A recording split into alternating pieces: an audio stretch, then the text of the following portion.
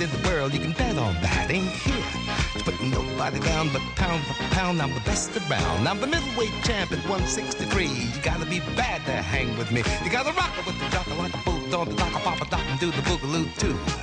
Ooh, papa doo, bang-a-lang-a-loo, I got tons and tons of fun for you. Ooh, papa docka, papa got a shocker, papa got the rocker, mama good. Gotta rock around the locker, mama jam, papa docka, bang the boom, tang, tang, real good. Eat it, yuck, this is the jock, and I'm back on the scene with the rap machine. Said, bam, check out this bad jam. Got to holler mighty loud and clear. The party is over here. Do it on the sofa, do it on the chair, do it on the roof, it's good up there. Do it in the kitchen, do it in the hall, do it in the closet, up against the wall. Shake your buns by the tons to the beat of the drums. Turn your boom-tang loose and have big fun. Great booga with the ooga-sooga-booga. This is the jock and I'm talking to you. What I got should be against the law. I can suck it to you, mama, make you scream for more. The senses rated me double X. After you, mama, your sister's legs. I make your knees freeze, back crack, liver quiver. You like it like that. I'm the ace from outer space, the boss bun shaker any place. I got a big bad radar beam, guaranteed to make you scream. I'm clean as the ball of health. Ain't got a dime, but I represent wealth. I got fine vines hanging on the line. Gucci made my boots. Oli Cassini at Bill Blast stitch my three-piece suits. My underwear, let me make this clear, is custom made to a T. Everything, baby, it looks so good on me.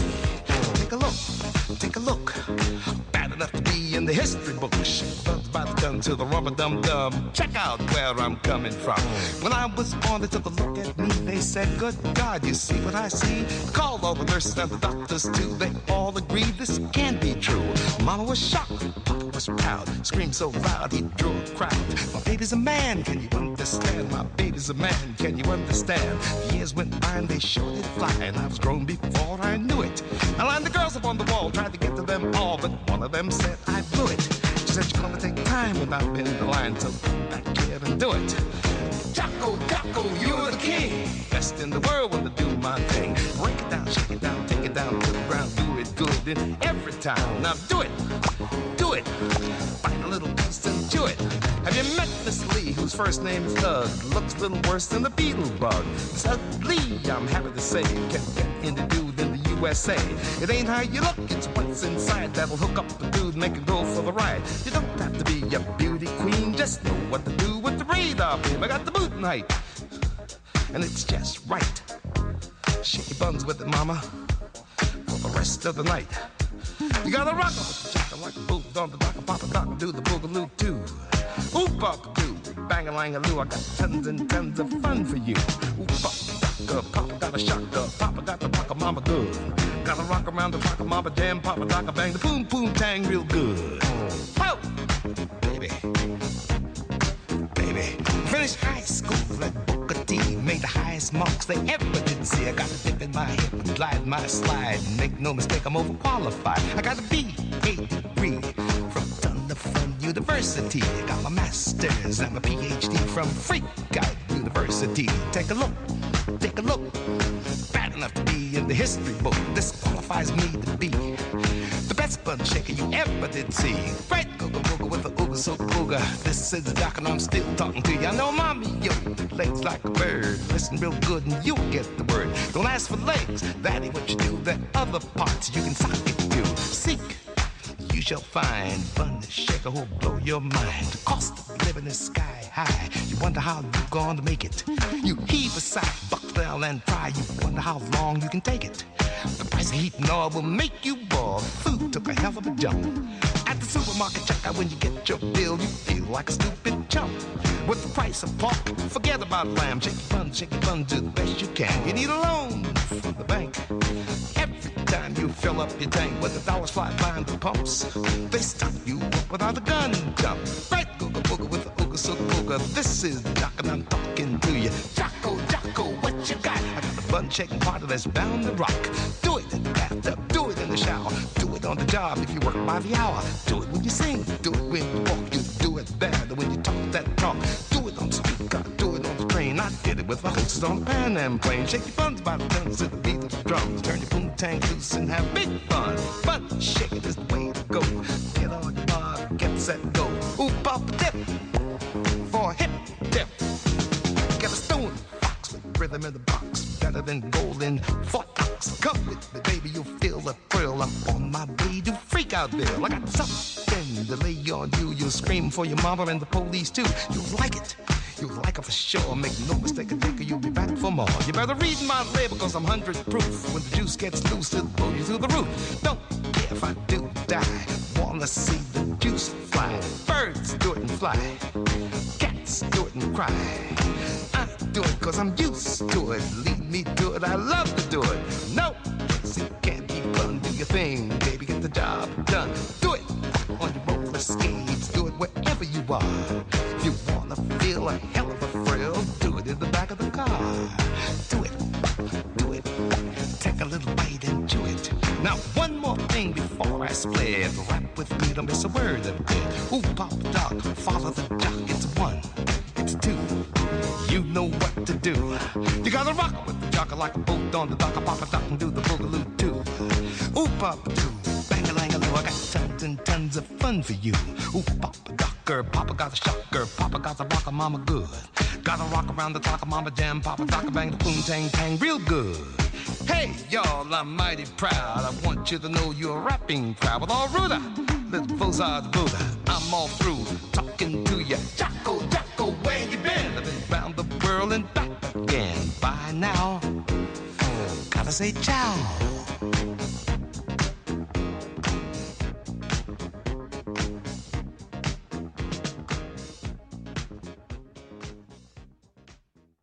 And you're listening to CITR FM 102, Cable 102, Vancouver, British Columbia, Canada. And it's time right now for the Nardwuar, the Human Serviette Radio Show. You just heard right there from 1979, Philadelphia, Jocko Henderson with Rhythm Talk. And speaking of Philadelphia, today, 2 interviews with Questlove from The Roots. The first interview with Questlove from 2013, and the second interview from 2019, also appearing in the 2019 interview, is Black Thought from The Roots. Today, Philadelphia, on the Nardwuar, the Human Serviette Radio Show. 2 interviews with Questlove of The Roots. So right now, this is an interview with Questlove of The Roots from 2013 on the Nardwuar, the Human Serviette Radio Show. And coming up right after this, an interview from 2019 with Questlove on the Nardwuar, the Human Serviette Radio Show. Who are you? Who am I? Can we go back to your theme song while I think about it? You are Questlove. Yes, I am Questlove. That's exactly who I am. I'm Questlove. Welcome to Vancouver, British Columbia, Canada. Thank you, Nardwuar. I've been waiting for this moment for a long, long time. And I have a gift for you to welcome you to Vancouver, British Columbia, Canada. Right here, a Motortown Review poster. Is this the jackpot moment for you, like when you catch us all off guard? Because right now I've been prepping myself like, I'm not going to get caught. I don't care what he pulls. He can pull Michael Jackson back from the dead. No, I'm not going to get... Yo. This to me... Oh, my... Oh, yo, Willie... Wait, what'd you find? Yo, I hate when you do this. I love when you do this. But man, this... Now, please, could you explain? What are you laughing at? The ventriloquist right off the bat. Willie Tyler and Lester. This is... I mean, to me... I'm going to explain to them why this is important to me. I mean, first of all, it's historical. And it's also good to look at. But the type of world that I am involved in now, I am often the epicenter of review shows like this.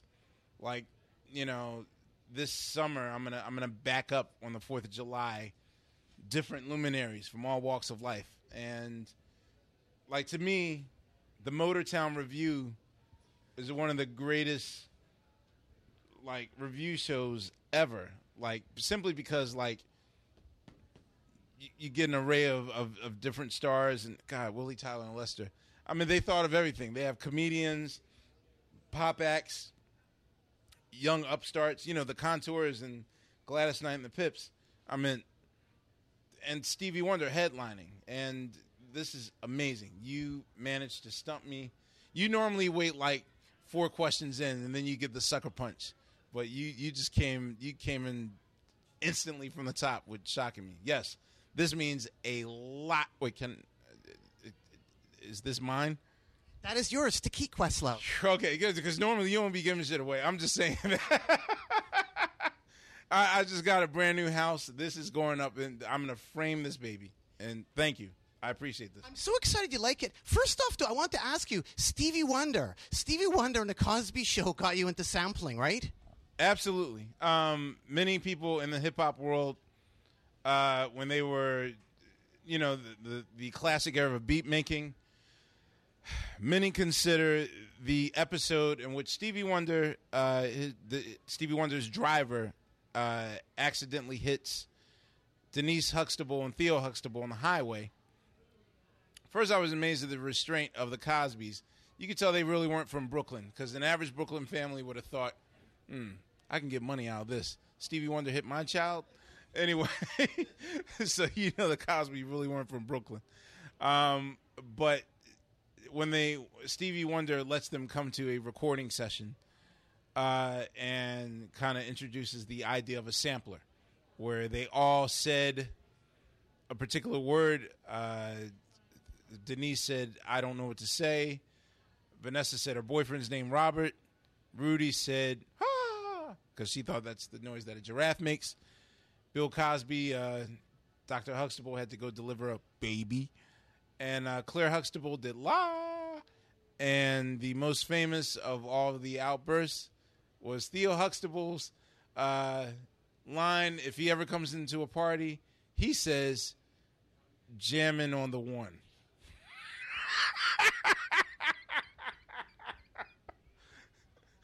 Like, ooh, this party's really great. Jamming on the one. It's oh God. See, now Malcolm thinks I'm making fun of him. But anyway, yeah, so Stevie Wonder sampled all these things in a sampler, and then we were begging our parents to get us toy samplers, the Casio SK1, of which, you say little curse words here and there, no one's looking. Shit. Every other curse word. And then one day I figured, well, why not try music? And then I would sample music, and that's what really reeled me into hip-hop culture, my first sampler. Thank you, Stevie Wonder. Yes. And the Cosbys. And looking over here some more, I have something else to point out to you. Who do we have there? Bobby Taylor. And the Vancouvers. Yeah, and it's spelled correctly. Yes. Bobby Taylor, who discovered Michael Jackson. Yes. Bobby Taylor discovered the Jackson 5. Now that you agree with me that hip-hop Ground Zero started in Vancouver, can you please give some credit Bobby Taylor and the Vancouvers for helping discover Michael Jackson? Yes. Look, you have always, you take more pride in your city than any other historian I've ever known repping their particular city. You rep Vancouver better than other rappers rep their areas. Like, I've learned, I even got involved in that Apache documentary because you really made it known the history that Vancouver's played in music.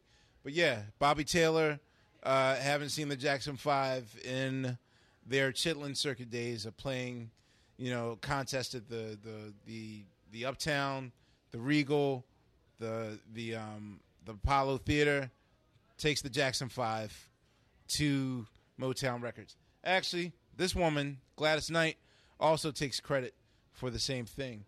And, of course, Barry Gorey, being the mastermind, said that it's better if we give it to Dinah Ross because she's the bigger name out of all of you. And so she presented the Jackson 5. But Bobby Taylor and Gladys Knight kind of both are tugging of war with the credit of who brought the Jackson 5 to life first. But you rip Philly pretty good. And, Questlove, Philly graffiti, Cool Earl, and Cornbread. Yes. Wait, how do you know this? How do you know? I was fascinated. We have to know. You're Questlove. But I was curious. Cool Earl and Cornbread, is it true that they tagged the Jackson 5's jet and an elephant at the zoo? How do you know this? I've heard this legend, but wait, how do you even know of the legend? How do you know? Like, you rep Philly. I have to know about Philly because you rep Philly. Could you explain? This is pretty amazing. Philly graffiti, Cool Earl and Cornbread. yes, I've heard the legend of these two luminary graffiti artists from the Philadelphia area actually tagging, various landmarks. And there were certain graffiti artists that had dreams of getting their tags on famous landmarks. I've heard about this Jackson 5 thing. I didn't know if it was true or not. It is true? I've heard it been verified as true, and also I've heard they tagged an elephant at the zoo. What do you think about that? That I didn't know. I believe it because Philly, we've actually, managed to turn around. It's funny that you mentioned graffiti culture. Graffiti culture, more than DJ culture in Philly, was world famous. Also world famous in Philly was their first anti-graffiti network, which is basically how Black Thought, who's an expert at this stuff, he's a walking Smithsonian of graffiti writers from Philadelphia. He once got caught tagging Philadelphia walls and had to work at the Anti-Graffiti Network. Now, cut to 20 years later, that being a punishment of sorts, now Tariq and I are sort of the ambassadors of the Philadelphia art mural. Now Philadelphia's managed to turn all the graffiti artists that it once rehabbed in terms of punishment and cleaning these walls into now being like art representatives and doing like murals, like these really beautiful murals all over. We have the most murals of any city in the United States in Philadelphia. Like there's over 4,000. I didn't know there was 4,000 walls in Philadelphia, let alone big giant murals. So, yeah, I've heard the legend of that Jackson 5. I did not know about the elephant. So, once again, you have educated me onto something I didn't know, and I will go and meticulously research this. Questlove, you've got a lot of your education in record stores, and I heard that Portland, Oregon is very special to you. What was the name of the record store that began it all? Wasn't there a record store in Portland that began it all for Questlove when he really got into record collecting from? What was the name of that store? The name of that store is a place called Jump Jump in Portland, Oregon, which, my good friend Ryan from Portland, I had no expectations for Portland. But what I soon discovered was that not only did Portland have more strip clubs per capita, fun fact, but the staggering amount of used record stores was mind-blowing. And the fact that they really didn't catch on to the market value of what these records were worth. In other words, let a luminary like Jay Dilla or Pete Rock or someone sample in a rap song, and then an average dealer knows, like, oh, I can now sell this record for $25 because the value is going up. Not so much in Portland. Portland would let me have a Galt McDermott record for $3.99, and a Eugene McDaniel's record. Oh yeah, okay, you just give me $9 for it. It's cool. Well, you go to Japan, and that Eugene McDaniel's record's like $450. So, of my 77,000 records in Philadelphia, I'll say a good 30 or 40% of those records came from Portland, Oregon. Specifically, my man Dan at Jump Jump, who was one of the greatest record boutiques in my lifetime. I've taken many persons. Like, I took Zach De La Rocha there once when we were on tour with Rage Against the Machine. I took so many people to Portland. Slum Village there. Like, I took a lot of people there to get their records. Taking it back to Philly, Questlove, you can put that poster down. I wanted to ask you here about Philly old school. Chaco, no, man.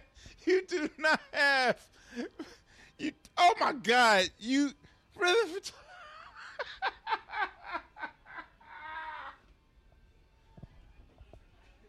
Where the hell do they find you at, man? Oh my God, you got Rhythm Talk by Jocko. Jocko will also treat you good. Oh my God. Okay. Jocko Henderson is, I won't even say a self-proclaimed.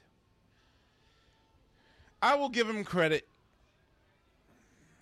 He's the first MC. The first uncredited MC. He was a personality from Philadelphia, Pennsylvania, who was very jazzy. He was coming from a jazz standpoint. He didn't have hip-hop mentality because hip-hop really was invented in the 50s. But the idea of, ooh, pop-a-doo, how do y'all do? I'm scene with the record machine, and I'm Jocko Henderson, dun, dun, dun. And he would have a special rhythmic prose about his delivery. Everything was in a rhyme, and his new James Brown, right on time. He had like a lot of pizzazz, and his intonation was perfect. So about a month after Rapper's Delight came out, which one could sort of say that Wonder Mike's first line is rather derivative of Jocko Henderson. Jocko Henderson would have been a person that could have said, I said hip hop, a hip to the hip to the hip hop, you don't stop the rock to the bang bang boogie, up the boogie to the rhythm of the boogie beat. You hear how jazzy that sounds? So a month later, Rhythm Talk comes out. Rhythm Talk, the backdrop was Ain't No Stopping Us Now. A song about upward mobility, but really had a killer bass line. And God, Jocko Henderson just rhymes. Pop to the fat jam.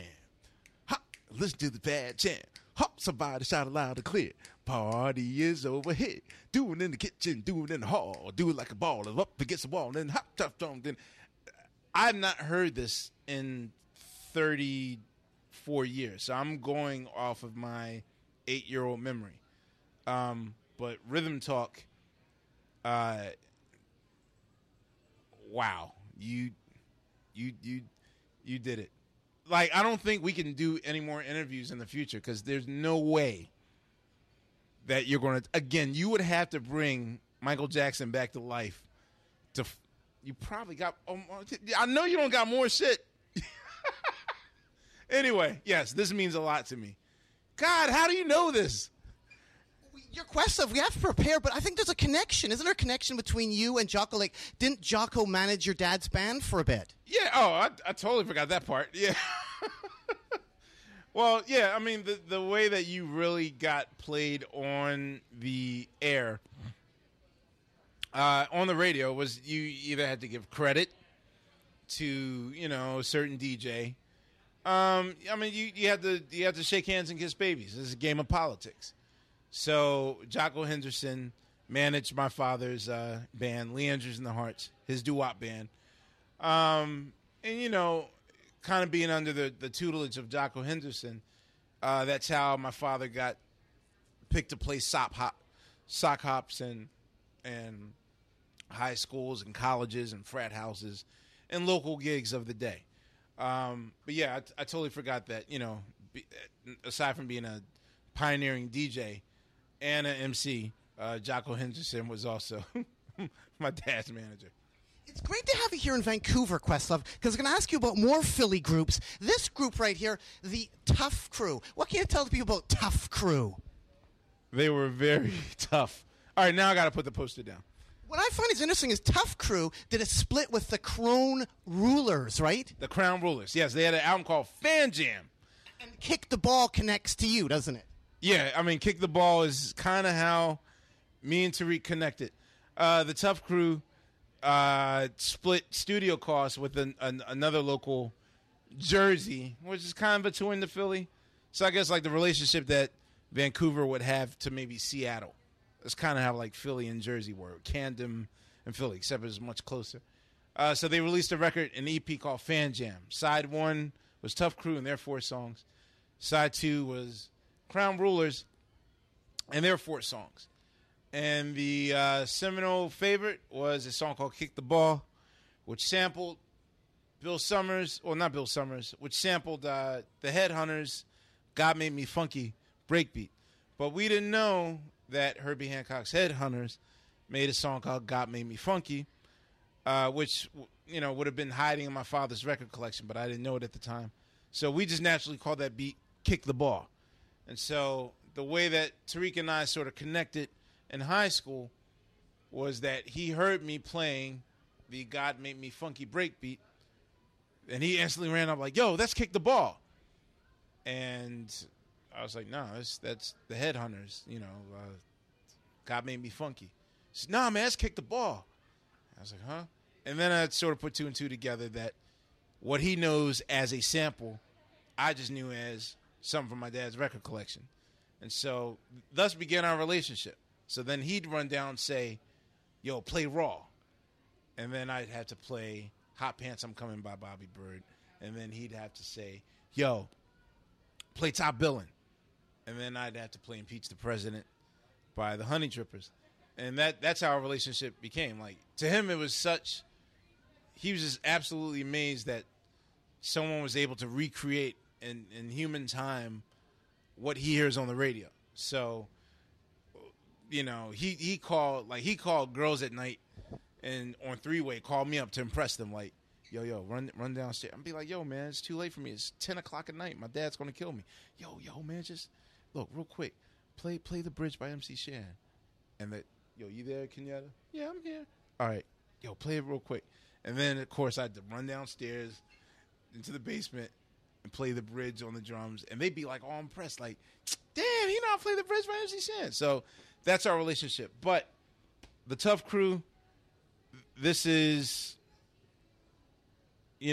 one of the classic Philly groups. DJ Too Tough, an expert cutter, white DJ.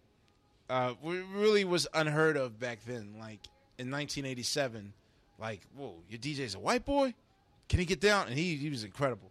Not to mention, even though Ice Dog is rocking Gazelles here, like, this is the Philly look. Even though the beard is missing, this beard I'm representing, like, these sort of Gazelles, these hammer Gazelles, this is quintessential Philly right here. This is amazing. You're on your A game. Well, Questlove, got some other things to ask about right from Philly here. Was this the first record ever to get banned of the rap persuasion? MC... You have Discombobulator. Oh, my God. Not only do you have Discombobulator Boobulator, but you freaking have the original... you have the original pressing of it. Like, I want to... My God. The singing MC Breeze... You've had him on stage. The singing MC Breeze is, if you were a fan of the Hammer Empire, let's go to 1990. Hammer had a solo artist named Joey B. Ellis, who did a song called Go For It, which was featured in... Rocky V? Rocky V, yeah, Rocky V. Before Joey B. Ellis was Joey B. Ellis, he was the singing MC breed. And his talent was that he was from Philadelphia, and he could sing and also rap, which at the time, another Canadian we know can sing and rap also, nameless. But, this was a novelty back in 1986. Also notable in this very original, this hard to find, almost priceless artifact of a 12-inch. When he did later pressings, he did without the yellow and black artwork. But basically, Schoolie D and Schoolie D and MC Bree would have the same sort of artwork. They would do this yellow and black motif and kind of graffiti style. His was Breeze Records, whereas I think Schoolie D was Schoolie D Records. And both records sort of looked the same. They did like graffiti on them. Discombobulator Boobulator was a narrative that kind of caught the ear. This was a massive hit in Philadelphia, but then one Lorraine Ballard Morrow, the Asian news correspondent, I sound like I'm on the Family Guy, our Asian news correspondent, Lorraine Ballard Morrow of Power 99, was highly offended at his rather extreme views on purchasing Chinese food, using a lot of stereotypes. So subsequently, this record got banned, and then went out of print. It is offensive. Still deemed a classic, and this is extremely priceless. And how, in God's name, did you find this? We have to find it for Questlove. Oh my! I just can't believe I'm holding this because I've had other versions, but it's reissued. He cleaned up, it's sort of like the Rick Ross of his day. Like he cleaned up the lyric, and now the version that we all have is sort of the redone version of Discombobulator Boobulator. But wow! Another cool thing to mention is it was on his own record label too. He released it himself. Yeah, on Breeze Records. Well, that's what I'm saying. That Breeze Records and Schoolie D Records that was a Philly thing to sort of have your own label and your name as your label. I'm floored, man. Wow. You're Questlove in Vancouver, British Columbia, Canada. Want to take it back to Philly again? Now, was this the first female LP? Okay, I didn't even look at what you put in my hands. But is this Lady B's to the Beat? Yes, it is, indeed. This is not Lady B's to the Beat. Holy shit, is Lady B's to the Beat, y'all. Nick Martinelli, oh my God, I'm just, wow. I did not know Nick Martinelli engineered this. That's even more crazier than me holding. This is basically the first rap by a female on wax. To the beat, y'all. Lady B would educate me and nurture and introduce many a hip-hop classic to me for between 1980 on WHAT AM in Philadelphia, thus moving to Power 99 in 1986, and staying there till 1990.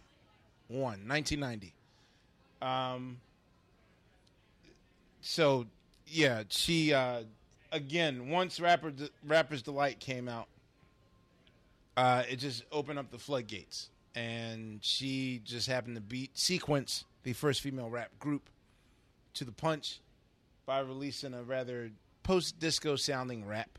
Rap was post-disco in 79, 80. But the fact that Nick Martinelli was the engineer on this record is mind-blowing to me. Now, why is that? Could you explain to the people? No, I mean, Nick Martinelli is a famous producer who obviously in 79, 80 must have just been an upstart. I mean, this is the equivalent of me discovering that the engineer on Double Fantasy by John and Yoko Ono was none other than Interscope president Jimmy Iovine. Everyone gets their start somewhere. So Jimmy Iovine started off as an engineer, and then he was an executive at A&M, and then he started scoring movies like The Breakfast Club and Pretty in Pink. Then he became president of Interscope. So this shows that, yesterday's engineer can be tomorrow's super producer. This is kind of incredible. So, Questlove, from the obscure Philly to maybe the not-so-obscure Philly, what can you tell the people about Larry Larr and Cool C?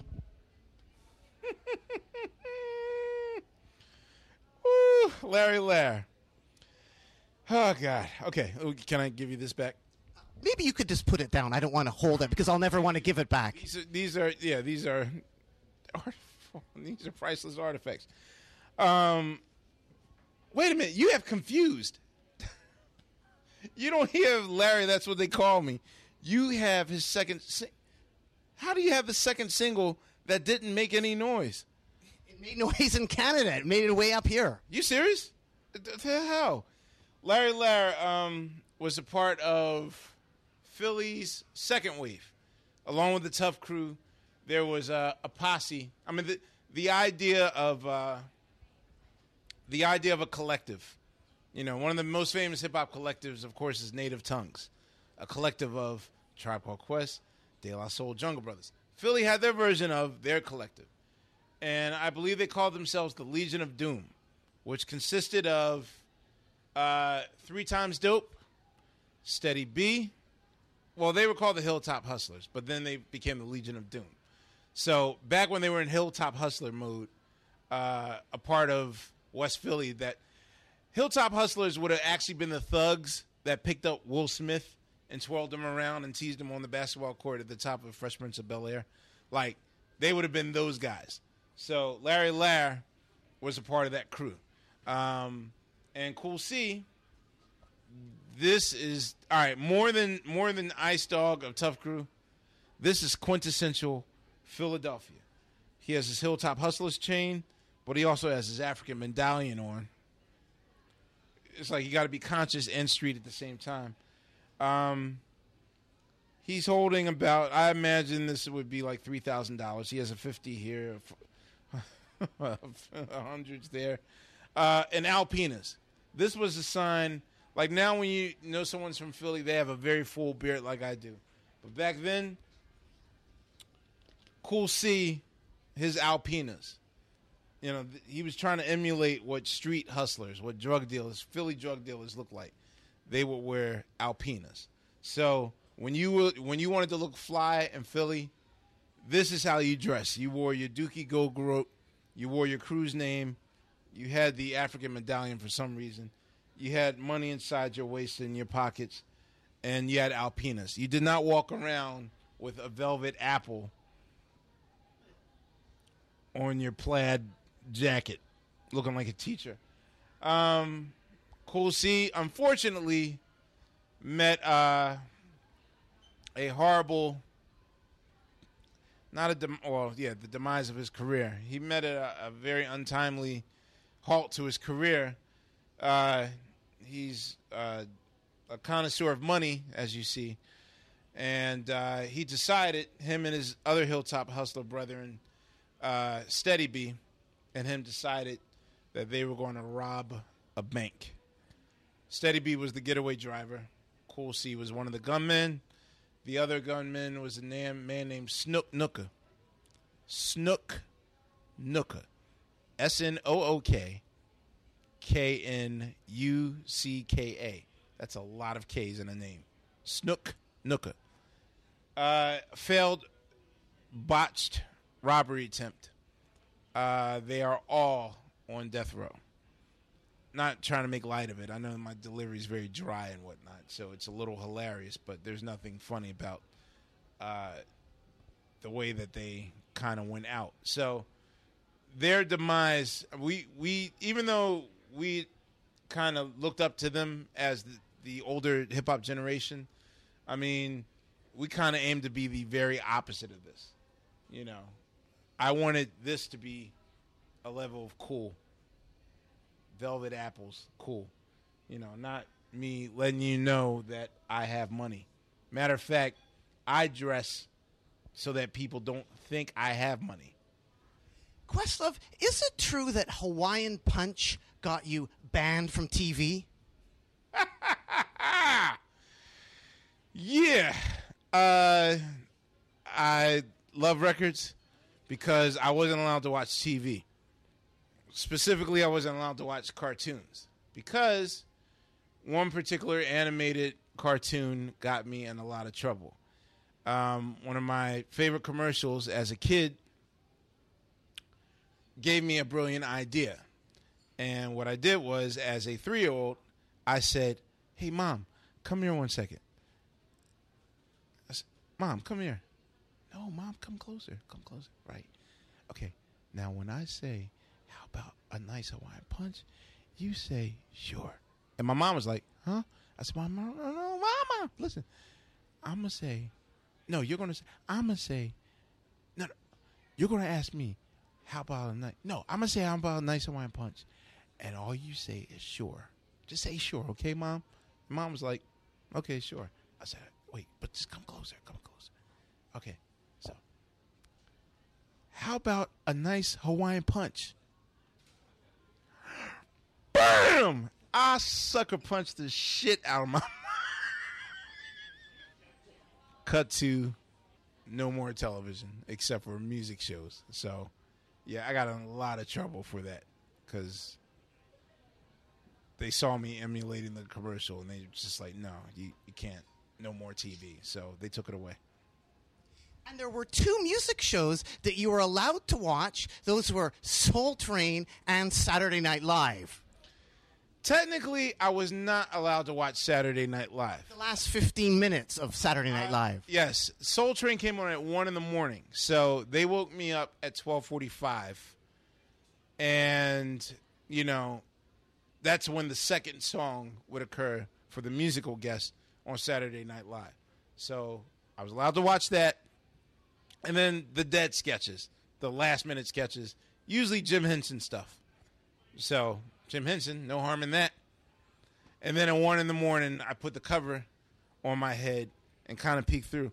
Because, again, you're in a very dark house with vermin running around, spiders and cockroaches and sometimes mice.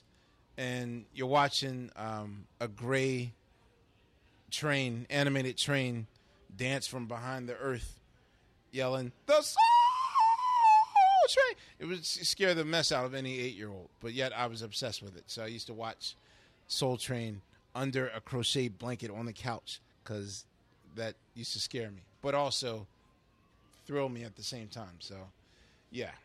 You love the Soul Train. The Soul Train, though, also made its way all the way to Chicago. And I have a gift here for you, an article in Rocktober fanzine all about Soul Train in...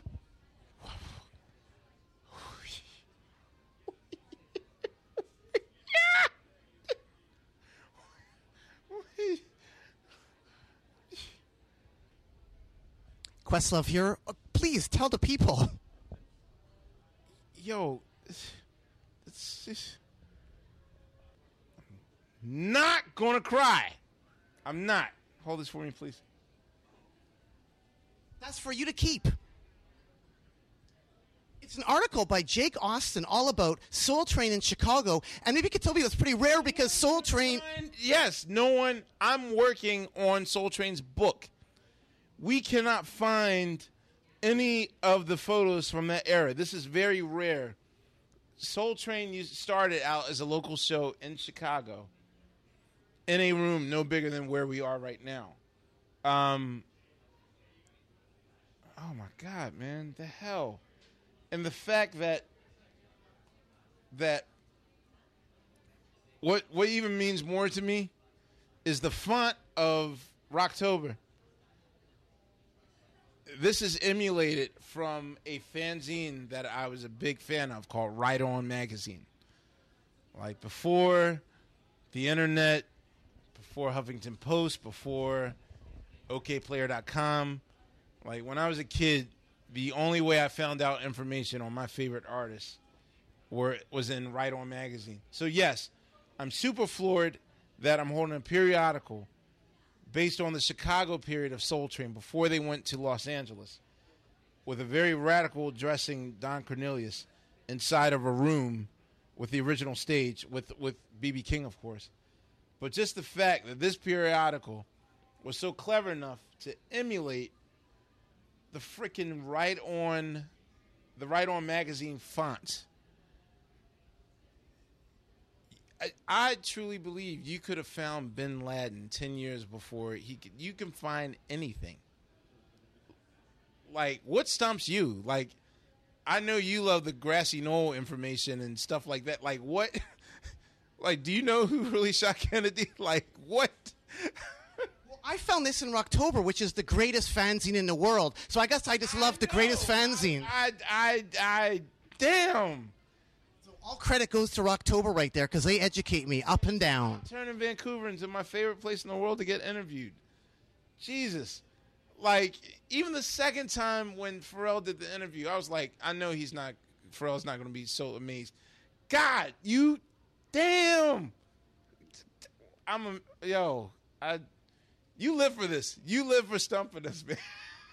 I live for giving joy. I'm so happy that you're excited about this, Questlove. Oh, my God, man. I want to play theme music 1 second. Let's cut to your theme song. Well, as you look there, I want to ask you about another Philly combo or with Philly ties, Fresco. This is not Fresco and Miz. Man. This is a DJ. Just hell. All right. Fresco and Miz. DJ Miz, who I think he made first place in the DMC Champions. Philadelphia is known for its lineage of championship DJs. Jazzy Jeff, DJ Cheese, DJ Cash Money, DJ Miz, another great. Fresco, also, I believe he won the New Music Seminar MC battle 1988, I believe. 1988.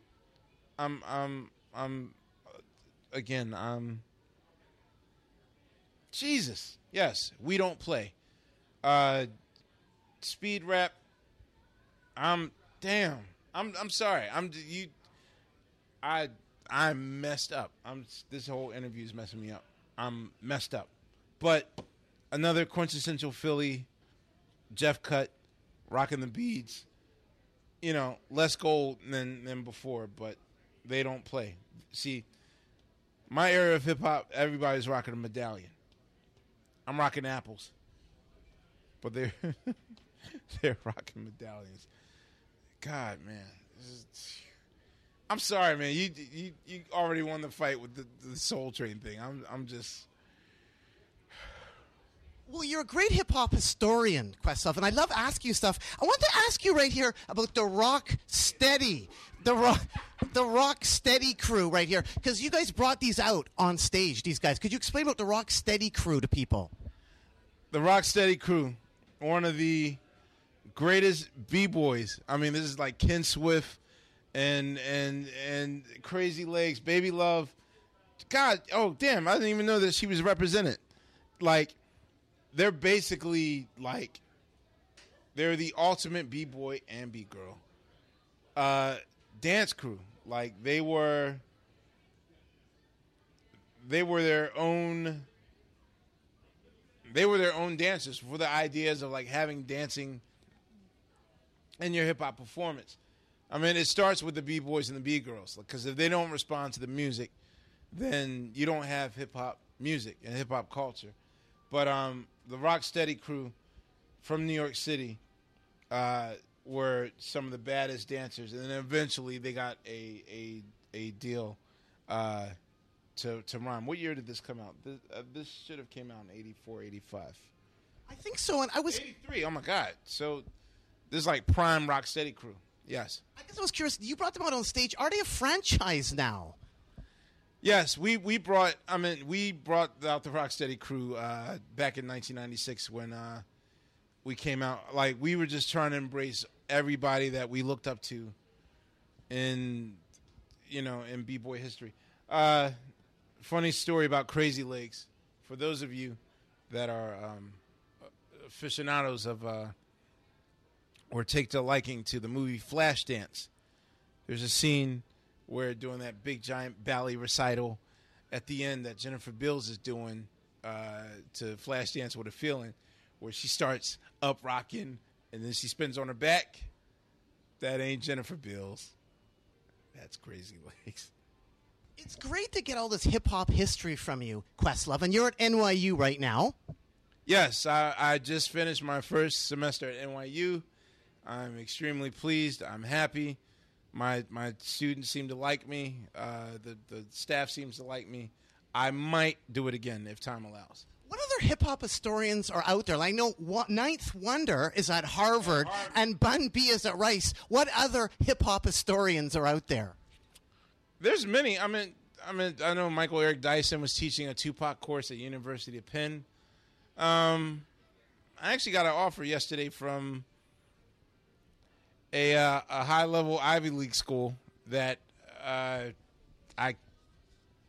it's like 2 hours away from New York, but I couldn't get away from my Fallon duties to really do it justice. But yeah, there are a few hip-hop luminaries teaching courses across the country, but I'm honored to do so. Winding up here, Questlove, just have a group of hip-hop records I want to ask you about. A group. I didn't even look. Wait. But the way he always smiles when you turn away and the look of panic in my eyes, am I the only person that have a panic look in my eye? Because I don't know what is going to happen next.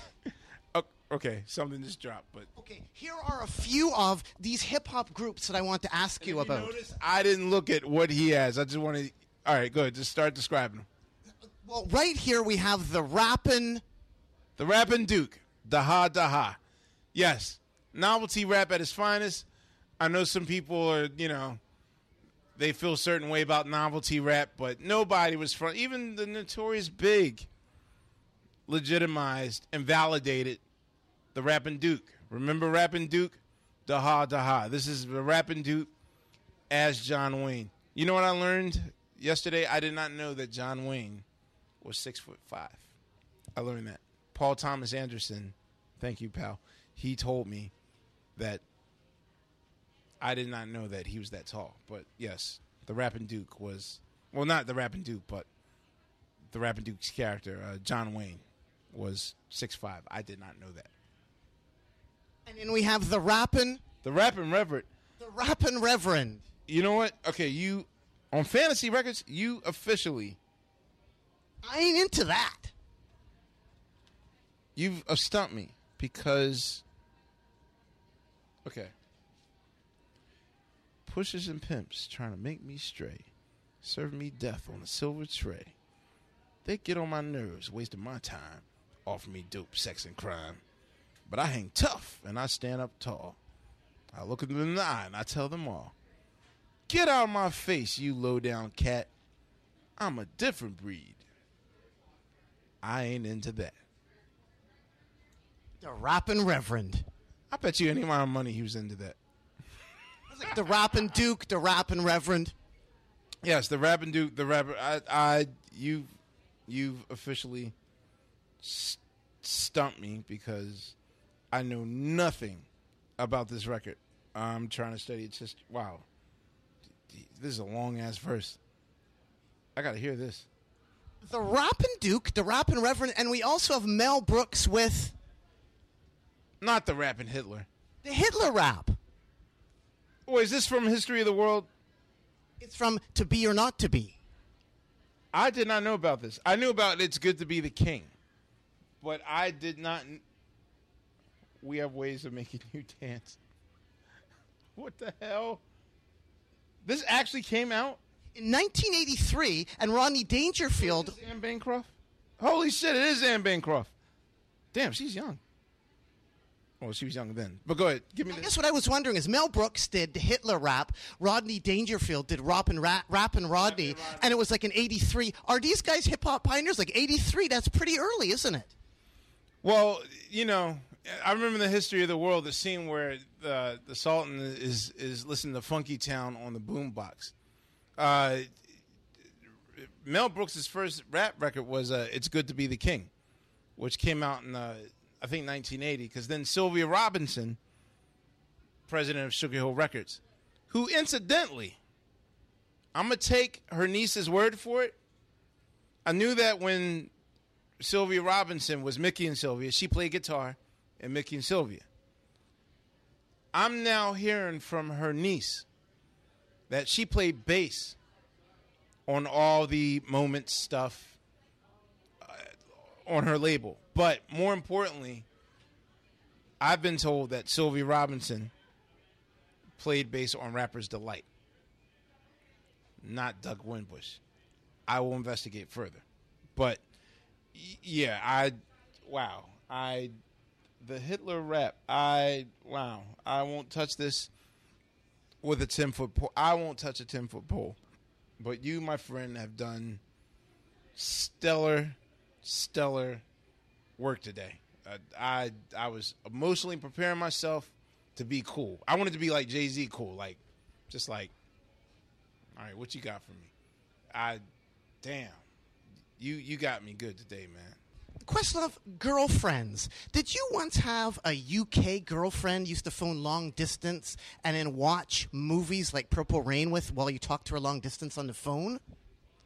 Yeah, the very first girl I fell in love with as Questlove, as, you know, I hate talking in this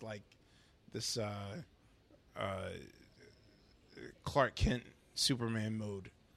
But, yeah, she was from South Africa. This is when I first exiled to London. And we met and fell in love in a month, and then she had to leave because she felt that it was her civic duty to go home and vote. Mandela had just been freed, and the ANC was running for the position to put him in as president of South Africa. And she went home to go vote. So we were like, so what happens? Like, do we maintain a relationship or not? We maintained a relationship, but, man, my business manager was not happy because this is before Skype, before texting. It was like long letters and long-ass not long distance, long-ass distance. Like, I was the long-distance king. And then after that, I said never again. Like, my bill was like close to $100,000. I could have bought a house. And what would you do? You'd both watch Purple Rain at the same time while talking to each other on the phone long distance, the entire movie? We eat the same dinner, like, particularly like Indian curry was our favorite thing. So we would decide, like, well, you're going to get up 4 in the morning and I watch at 4 in the afternoon, or am I going to be up at 3 in the morning? And sure enough, we'd watch the same movie at the same time, eat the same dinner, but not see each other. And so that was my dweebish life, all during the Do You Want More project for like 2 years. We are here in a barber shop. What sort of hair pick do you have right now? I guess people are wondering. To look up this hair pick, I gotta. It doesn't have a title. This is all I know is patent number. This means that in the United States, this is the 23,882 invention. It's known by its patent number. I had to stock up. I have about 5,000 of these. I think left, maybe I have about 2,000. That means throughout the 20 years, I've just given away. Most of them have gone to roadies. It falls out my hair on stage, and then I forget about it. And then when the night's over and they're packing up, hey, I got the Questlove Afro pick. I've looked on eBay and seen a few of them on not for sale, like for like a 25 cent. You can't give them away. Questlove, lastly here, when was the last time somebody told you to take off your pants? My ex the other night? I don't know. What? Baboom, I was thinking of The Border. Oh, my God. Oh. Yeah. How many times have I got stopped at the Canadian border? Yeah, one of the worst experiences I've ever had at any border is the Canadian border, which I will say that Vancouver is the lesser of the three evils. I mean, there's three evils. There's Toronto, there's Montreal. Montreal is a hell no. Montreal is a maybe. Vancouver's in okay, but yeah, I find it ironic that, I mean, I can go to all walks of life through all these different places, like to Dubai. I can go to in and out of South America. I can go anywhere. I can go to Jersey, which is dangerous. But when it comes to coming to Canada, they're just now starting to be very nice to me. But in the beginning, nah, we would have to go through strip searches. You know, they thought we were a drug cartel. Very degrading. One of my greatest Canadian border stories ever is watching Common and Black Thought having to write a 1,000-word essay on how they rehabilitated their criminal lifestyle. Tariq's criminal lifestyle was due to an unpaid parking ticket that's on his record.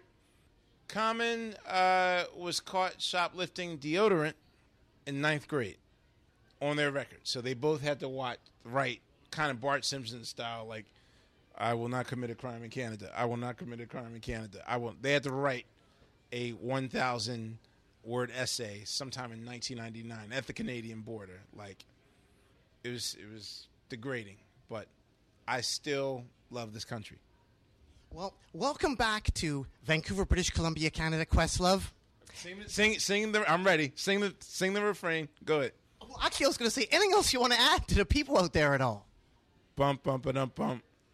Almost, Questlove. Keep on rocking in the free world and doot, doot-a-loot, doo.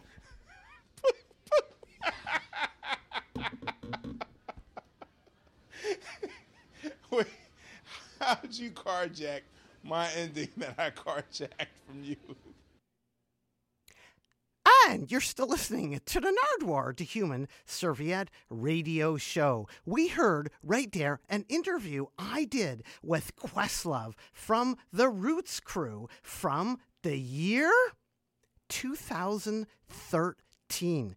Right now, I thought I would play an interview, a brand new interview from the year 2019 with Questlove and Black Thought of the Roots crew on the Nardwuar, the Human Serviette radio show. Again, an interview from 2019 on the Nardwuar, the Human Serviette radio You show. ready to do this, man? Yay! Are you ready to do this? Questlove from the Roots. Are you ready to do this? Questlove from the Roots. I've been waiting for this because unless you bring back Billie Holiday and John Coltrane and Prince and other people have passed from the dead, I can't imagine how you're going to get me this time. Who are you? My name is Questlove of the Roots. Questlove, welcome to Vancouver, British Columbia, Canada, the Jazz Fest. I appreciate you welcoming me back. I feel like I deserve a special jacket. You know, like Saturday Night Live has a special 5 times jacket. This is our 4th time together. Yeah, you should have a 4th time jacket. Well, actually, right off the bat, I have a gift for you, Questlove. An original 1969 Dick Gregory poster. You started already. This is awesome. Oh, my God, yo. What's the importance of this poster on Dick Gregory? You love Dick Gregory. Yes, I do. All right, let me show everyone that we're, for those that don't know, Dick Gregory was a comedian that used his comedy for activists during the civil rights era. And then somehow in the 70s still did comedy, but did more health-related kind of activism because not many in the black community were aware about how to properly care and help themselves. So, however, these are one of his this is one of his posters from his era. I would assume that this is probably late 60s. 1969. Yes, this is... after he ran for president. I did not know he ran for president. Really? Okay. He ran for president? I did not know that Dick Gregory ran for president. Oh, boy. And you are Questlove of the... Roots. And Questlove, I also got a gift. Actually, he's not here right now. You can put that down right there. A sealed... I don't want to put this down. I want to preserve it. I'm going to put this in. Wait, is this... That's for you. Okay, I was just going to say. And this also is for Black Thought, a sealed Parliament 8-track. Yeah. Just don't forget Black Thought. Yes, we won't forget Black Thought. I specifically, I can't wait for you to interview him so that he can. I don't think he has a clue. He knows of you, but he doesn't know how you roll. But for me, the 8-track, this is the staple of my existence. And you love the logo too. Yes, I 70s bands are.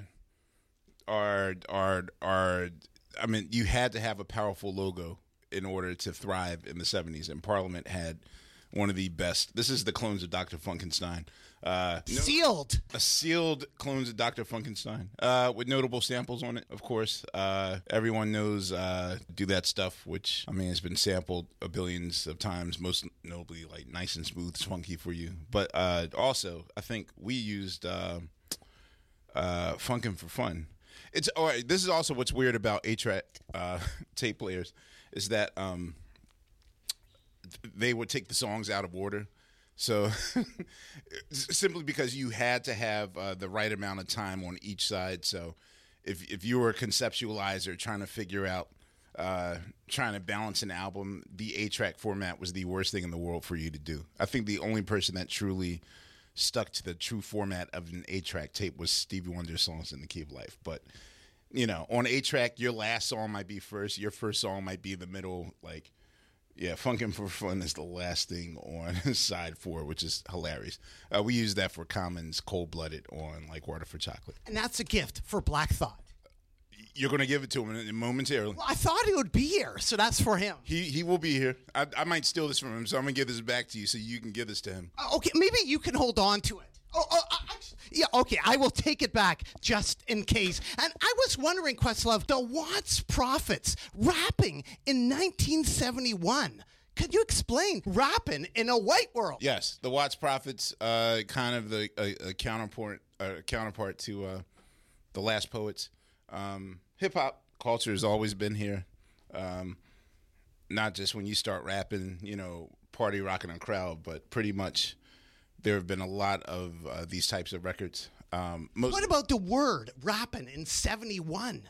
I believe this is the album with Rappin' Black. Yeah, this is Diggable Planet sampled this for their second album, but yeah, Rappin' Black is one of their most notable songs. Also, in my very short career as a journalist, the Watts Prophets were my very first interview for Rap Pages back in 1997. This is amazing. Going way back, Questlove, I wanted to ask you about the Lord Akil. What can you say about the Lord? Here you go, man. Oh God! All right, Nardwuar, you did it. All right. All right. So we had a collective. This is what you should be asking Tariq. So the Roots had a collective called the Foreign Objects, and we kind of, I guess, during our days of busking on South Street. Busking would be, those people that you see like playing the subways and by the bus station for change. That's how the Roots got our start in Philadelphia, busking. And so the more we did that, the more we started to gather kind of a family collective, and we called them the Foreign Objects. So I believe that Lord Akil actually got to the finish line before the Roots did. So right before the Roots finished our first album, Organics, I think Lord Akil's EP came out maybe 3 months ahead of time. And this is from the video. Check it out. You on drums? I'm on drums. Yeah. This is a DJ Ran production. Yes, a DJ Ran production. World famous Philadelphia. Who really supported the Roots when we first came out? DJ Ran. Yes. Questlove, you love doo-wop, don't you? Of course, I love doo-wop because my dad's a doo-wop pioneer. Questlove, what can you say about this record right here? The Clovers Cocksucker's Ball. From 1954. Yo, how did you get this? But what do you think about the Clovers in 1954? They were, if the parental advisory, all right, the parental advisory stickers that you see on records, of course, one of the many pioneering things that Prince did was scare the bejesus out of Tipper Gore, wife of Al Gore, our environmental president, or not president, Vice President Al Gore. Anyway, Tipper Gore started a committee to the PRMC. The PRMC to sticker records. Basically, her daughters brought the Purple Rain soundtrack, and when Darling Nikki came on and the line about masturbating came on, she was sort of like, "Arr?" And so she started the PMRC. But the Clovers and the Cocksuckers Ball was a really dope a cappella song about people who love to suck. Anyway, this came out in 1954, way ahead of its time. So this is what you would call a party record or a blue record. There were some novelty records in the 70s. Blowfly did some stuff, but basically this was pushing the envelope in 1954. They could have got arrested for this. Questlove, I was curious, the Philly, New York rap connection. What can you say about this record on Word Up? Wow. Okay, so Word Up Records is a subsidiary of Pop Art Records. What's really weird is, that term, they could have been a contender. He could have been a contender. So they're two brothers from Philadelphia, the Goodman brothers, Lawrence Goodman, and I forget the other Goodman brother. Anyway, so these guys started Pop Art Records, and weird enough is they were Def Jam before Def Jam. Just check out their roster. At one point, these guys had, before they were all famous, they had Salt and Pepper, they had MC Shan. Come in. What's happening right now, Questlove? I don't know. It's Black Thought. Come over, Black Thought. Black Thought. Welcome to Vancouver, British Columbia, Canada. Thanks, Nardwuar. What's up? The Jazz Fest. Yes, yeah, yep. And right beside you, you have a gentleman. Who is right beside you? This is my brother. It's Questlove. Questlove, what can you say about Black Thought? Probably the greatest wordsmith living. And what can you say about Questlove, Black Thought? Probably the greatest living drummer. And I just asked Questlove about the Word Up New York Philly Rap Connection LP from 1987. Do you know anything about that record? I think I do. Like, let me see the songs on there. So it's, Roxanne Shante. Oh yeah. This was early Philadelphia, New York sort of hip hop. A lot of iconic or a lot of artists who went on to sort of become iconic New York legends began as being associated with the Philly label, with these guys who had a label called Pop Art in Philly. So basically, Lawrence Goodman started the Def Jam before Def Jam started, like Salt and Pepper, Marley Marl, Roxanne Shante, Biz Markie, MC Shan, Cool C, 3 Times Dope, Jazzy Jeff and the Fresh Prince. Yep. So basically, the Goodman brothers started Word Up Records and Pop Art Records, and really could have had a hold. They were the first to also get a major distribution before Def Jam. They were on Jive Records, so they could have been a contender. And I also wanted to ask you guys about Ice Cream Tea. What can you say about Ice Cream Tea? Yo, she's a Philly legend, Ice Cream Tea was, she was our MC Light, I guess. She was like, part MC Light. She was MC Light meets Roxanne Shante, I guess. And her producer was Jazzy J. Yeah. Guys ain't nothing but trouble. Yes, I forgot. She did the answer record to Girls Ain't Nothing But Trouble.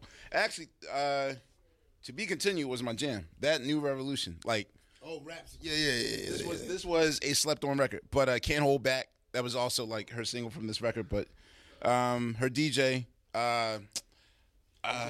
DJ Miz. Yeah, world supremacist at one point, but another Philly legend.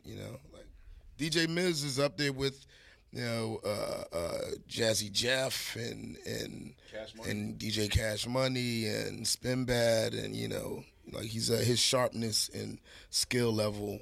He's to be mentioned in that conversation. And Black Thought of the Roots also should be mentioned, and I have a gift for you, a Sealed Parliament. That's for you. A Sealed Parliament 8-track. Thank you. Thanks so much, man. You loved 8-tracks, don't you? Absolutely. Yeah. I grew up, rocking out with 8 tracks in my mom's component set.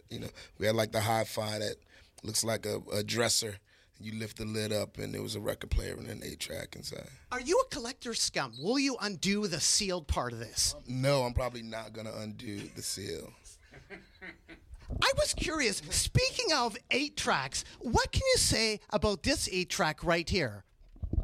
You have This Is Madness on 8-track? Wow, yo, this is crazy. I never knew that. One, I never knew that The Last Poets were distributed on Columbia Records. And two, wow, how did you find this? Well, you are Questlove The Roots. We have to know. We have to find it. Yo, dude, you even have, my dad used to get so mad if I lost these. Like, after we listened to it in the car. Yeah, you would have to put this on top of there to guard the tape. And I've spent many a times, like, fixing tapes because my dad wouldn't purchase another one at all. That's so complimentary with the Watts. The Watts Profits, yes. So this is the yin to Watts Profits yang. And I was also going to ask you guys quickly about these Philly joints right here. Philly Throwback Volume 1 and Volume 2. Wow, ease back and let it hit you. There, John Doe. John Doe, that was, that was Den Ski. Yeah. Iconic Philly graffiti artist, like a legend who, remember he performed at our at that signing party, yeah. Yeah, he did our signing. Where'd you get this? How'd you find this? Philly Throwback. 2 Cannon. All right. Wow, yeah, 2 Cannon. Wow. Yeah, that's crazy, man. Like, these are names from, like, Task Force? Yeah, like, performing at Rap Underground North. So these are all the groups that, like, the Roots came up with in the early 90s, 91, 92. Absolutely. Doing, like, all these showcases in Philly. Wow.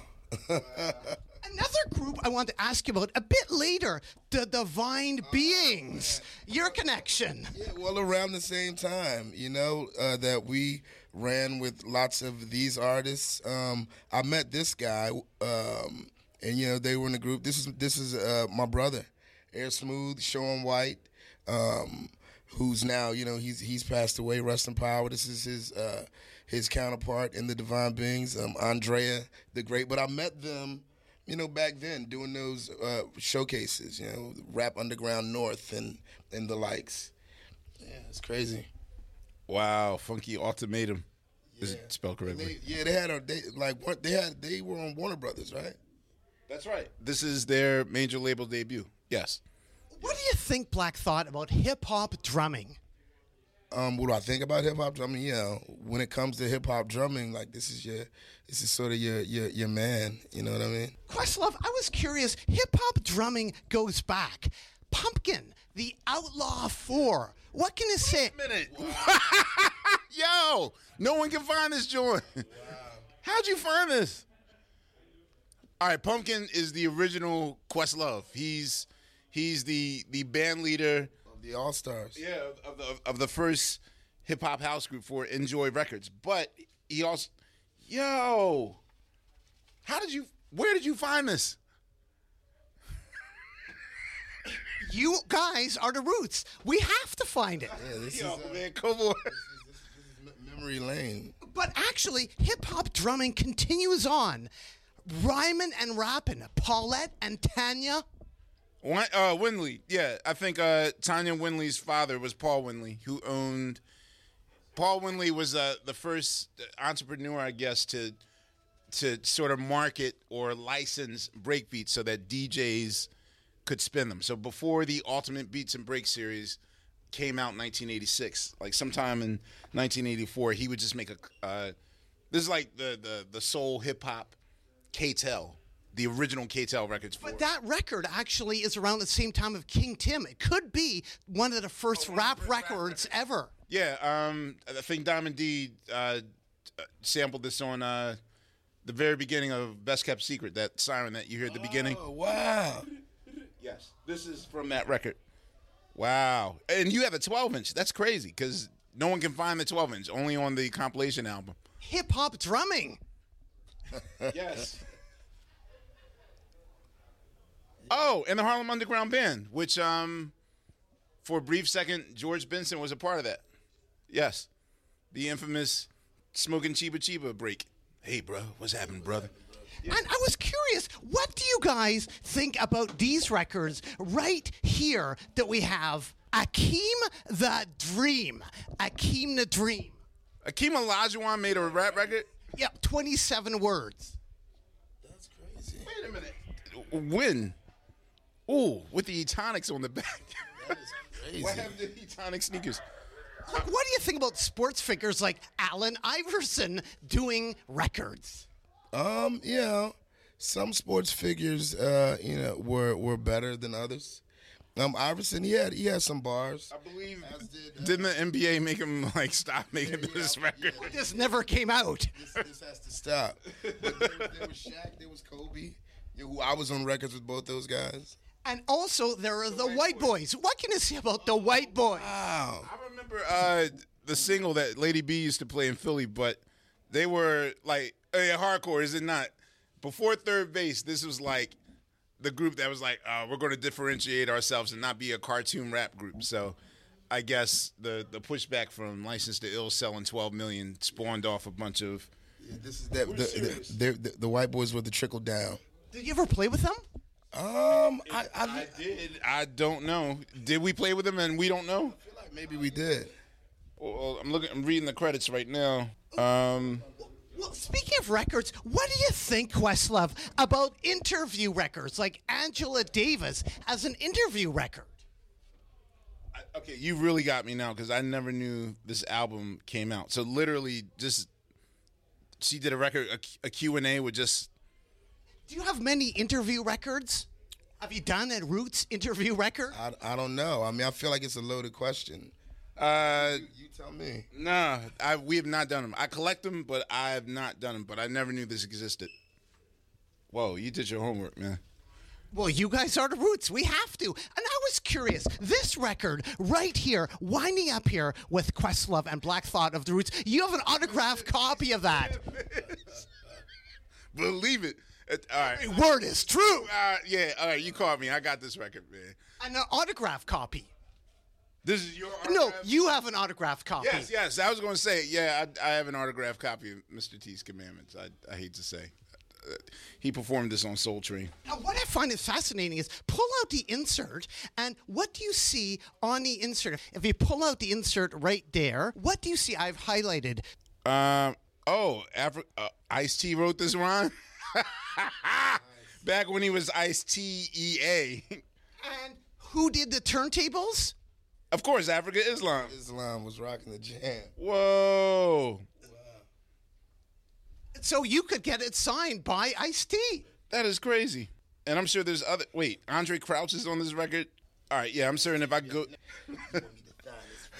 And Questlove, I have a gift for you because you love the kids' books, don't you? You have like an E.T., a Gremlin book, don't you? Yes, I collect many pop culture items, and I'm dying to see what you... And you, from Philly, I have something for you, a sealed Rocky record.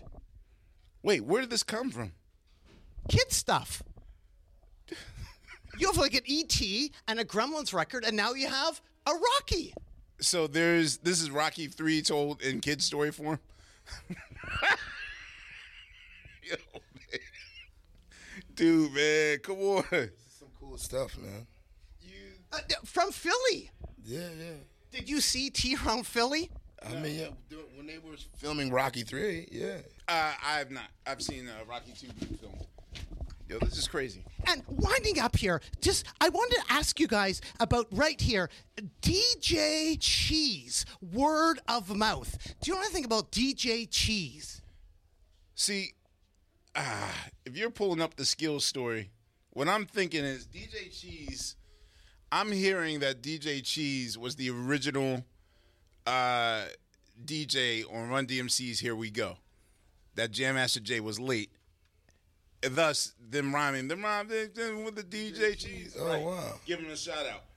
Like, Jay was late or caught a flat to that gig or whatever, so DJ Cheese just went back and forth. They're wearing a Sixers jerseys. Yes. And I also think that DJ Cheese is the guy that battled Jazzy Jeff in the very first World Supremacy DMC battle, I believe. But I know that DJ Cheese is a pioneering DJ. And he did turntables for Z3 MCs from Baltimore, 1985. Wow. Dude. You got me, man. You know your stuff. This is overkill. You got me. Well, winding up here, who was Barbara on Soul Train? There's two Barbaras. Cuban Barbie. It's a mystery, isn't it? Barbara, the Cuban Barbie. She was a twerker on Soul Train. What period? Kind of like the last era. See, I'm a little spotty on. I'm a little spotty on post '93 Soul Train when it changed. And lastly here, Roots, I was curious, just to completely change the subject, what do you think about PKO from San Antonio? Some coke, some guns, some weed, and some turntables, 1989. Okay, what label is this on? I think they put out themselves. Is there a notable figure on this record that I don't know about? No, this meant it's an amazing cover, isn't it? Yo, is that the same cover that Public, like, let me see. This is kind of their version of You're Gonna Get Yours. Posse. Yeah, this is their version of You're Gonna Get Yours. Which I think back then, 3 cars, whoever was funding you, their 3 cars was your thing. But literally, okay, what's the calculator doing on? That's what I want to know. Why is the calculator on the turntable? That's the most oddest thing. Not even the bong, not the guns, not the coke, but the calculator. This came out when? 85. That was 89 from San Antonio. Okay. And actually, in 94, there was some great hip-hop stuff. In 94, this came out, the Hose with Attitude calendar. This was Easy's group, correct? Yes. Take a gander through I there. remember this notably because this is the first time I've ever seen an album get one mic in the source and it causing an uproar with Eazy-E and his relationship with the source afterwards. In retrospect, the photos look, kind of tasteful. Yeah, this is what we call tasteful. And winding up here, Roots, I was curious, lastly here, what do you think about the tradition of The Tonight Show? The records put out by Doc and Kevin Eubanks. This has a sample on it. Okay, I just recently found out one of these Doc Severinsen's records is Wu Gambino's from the Wu-Tang Clan. Doc Severinsen has about 5 samples on his in his collection. So a lot of people will think that you're getting corny Doc Severinsen, but no, he had like mad. This was his disco period. I think this came out in like '77. This is actually a good record. There's like some Camp Lo samples on this joint. I've not heard the Kevin Eubanks. This is during his Tonight period or pre-Tonight, '89 before he was the band leader. So this means I have to come up with a record, right? Like for my Tonight Show. yeah, what do you think about those records, Black Thought? I mean, I haven't heard them, but it's it was crazy. It's super interesting to hear that. Have you met these guys? Yeah. Both of them have sat in with us during our reign on the Tonight Show. Yeah, there's been an official passing of the baton. So you have some covers to do. Yes. I'll have Tariq style me for mine because he's rocking the Jabos here. You know, Paganos. Paganos. The cheesesteak place. Now you just throwing out. You got cheesesteak in there too. This is great, man. I think we have to get ready. Like our monitor guys. Yes, it is time for us to rock.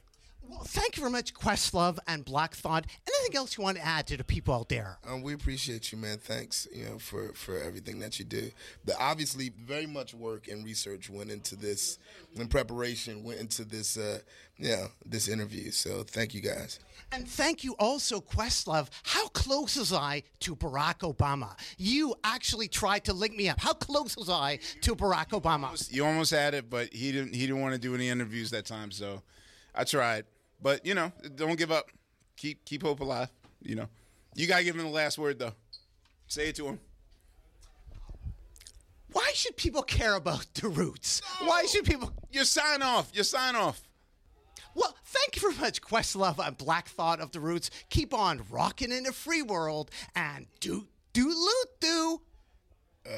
Shaving the hair. Oh, Doot. Yeah! It took me 12 times to do that. Okay. And he's going to freeze there until we walk away from it. Okay, dope. This is dope. He's just going to freeze. Sweet.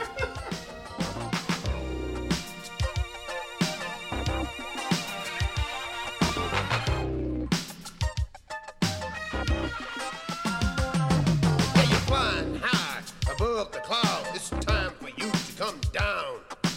Face to face, the reality is better on level ground. I pity the fool who spends his time messing around with dope.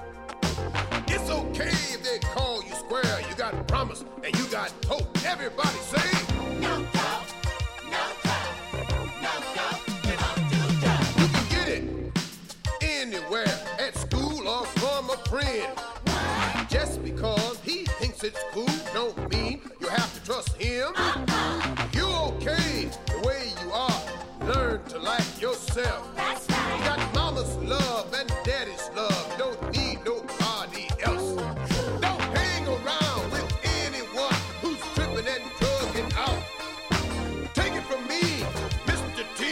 It's better to do without. Everybody say, you don't need no dope. You don't need.